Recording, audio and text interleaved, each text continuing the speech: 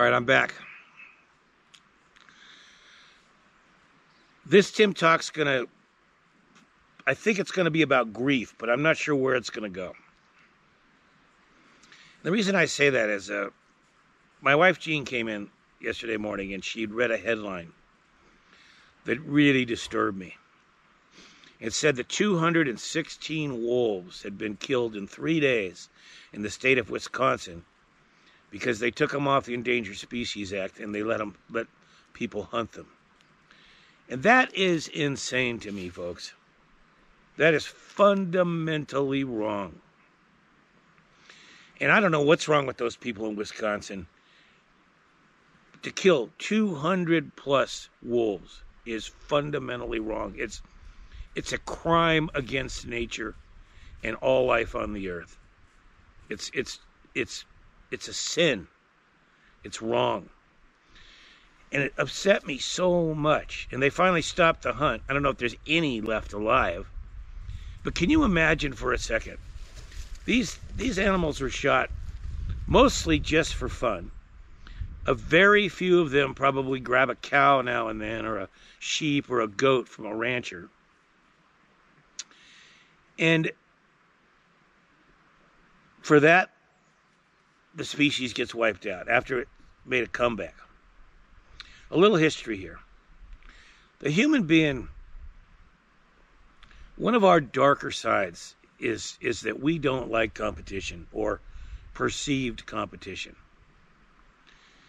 And throughout our history, we've killed most predators. We wiped out the California grizzly bear, down to the last one, boom, gone. Wolves used to be through almost all 50 states. We systematically killed every single wolf we ever saw until they were not in the United States at all, even not in Yellowstone or the Rockies or the northern states. And we've wiped out most of the mountain lions, and we could go on and on. It's the shadow side of the human being, and it's one of the things we have to get a grip on. And as you can see, today, 2021, 216 wolves in 3 days get shot by crazy people in Wisconsin.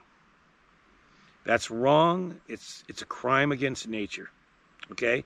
If there's wolves that are actually killing goats and sheep and cows, then Fish and Game can hire hunters or do it themselves and take those animals out. Or there's groups like Defenders of Wildlife that will reimburse these ranchers for their losses. There are answers. And then the wolves could be left to live. Wolves are magical animals. I've had 2 of them in my life as my own dogs. I've tracked wolves in Canada many times over the years. I've trained wolves. They are incredible beings. And a world without wolves would just be terrible. It's just not okay. There are always solutions to these kinds of problems. And if human beings can't begin to humble down a little bit and find space to allow all things to live on this earth, then our day is coming when we ain't going to be living here either. It's coming. And the fact that we have grown so little that in 3 days we can kill 216 wolves in a state in the United States where we've created the Endangered Species Act, where we've created national parks and wilderness areas and protected animals, is just so sad. Shame on you, Wisconsin. Shame on anyone who would do that. We had a wolf come and howl in our backyard here last year looking for a mate, and it finally found one, I just heard. We're going to keep it secret where that wolf is. So I guess I started this off mentioning grief, and I thought, I am feeling a lot of grief over what happened to these wolves. But one thing that comes out of grief sometimes is anger. And I feel righteous anger now too. But when I dig through their anger, I get into the grief, and I think about all the wild animals around the world that are in trouble. A report by the World Wildlife Fund recently came out and said 1 million animals are on the verge of extinction. Did you hear that number? 1 million. All of it could be turned around if we set our minds to it.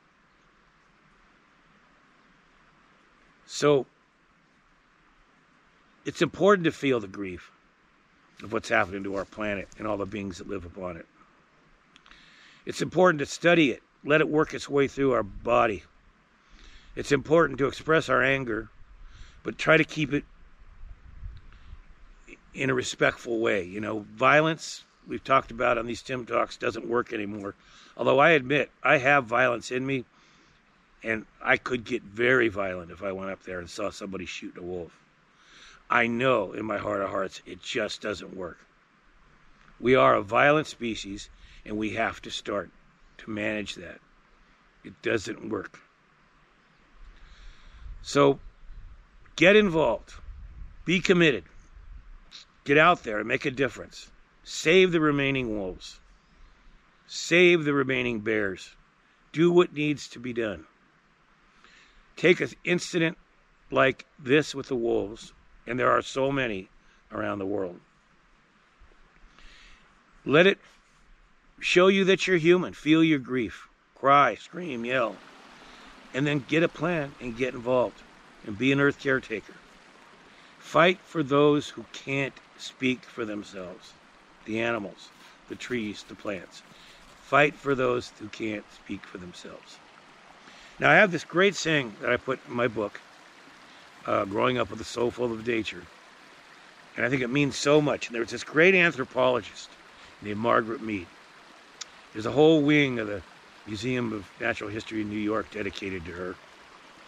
And she wrote very simple but also powerful words. Never doubt that a small group of thoughtful, committed citizens can change the world. Indeed, it's the only thing that ever does. You can look back on all great things that you know of in life that you respect. And they started with one idea, one person. And that person got others involved. And that person kicked some butt and got something done. So no matter how many naysayers there are, no matter how overwhelming it seems, and it does seem overwhelming now, when I say something like 1 million animals are on the verge of extinction and global warming is happening as we speak, sometimes your head spins and it's like, what can I do? I'm so ineffective. No, you're not ineffective. You're not ineffective.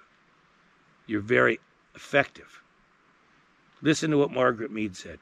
Never doubt that a small group of thoughtful, committed citizens can change the world. Indeed, it's the only thing that ever does. Practice that.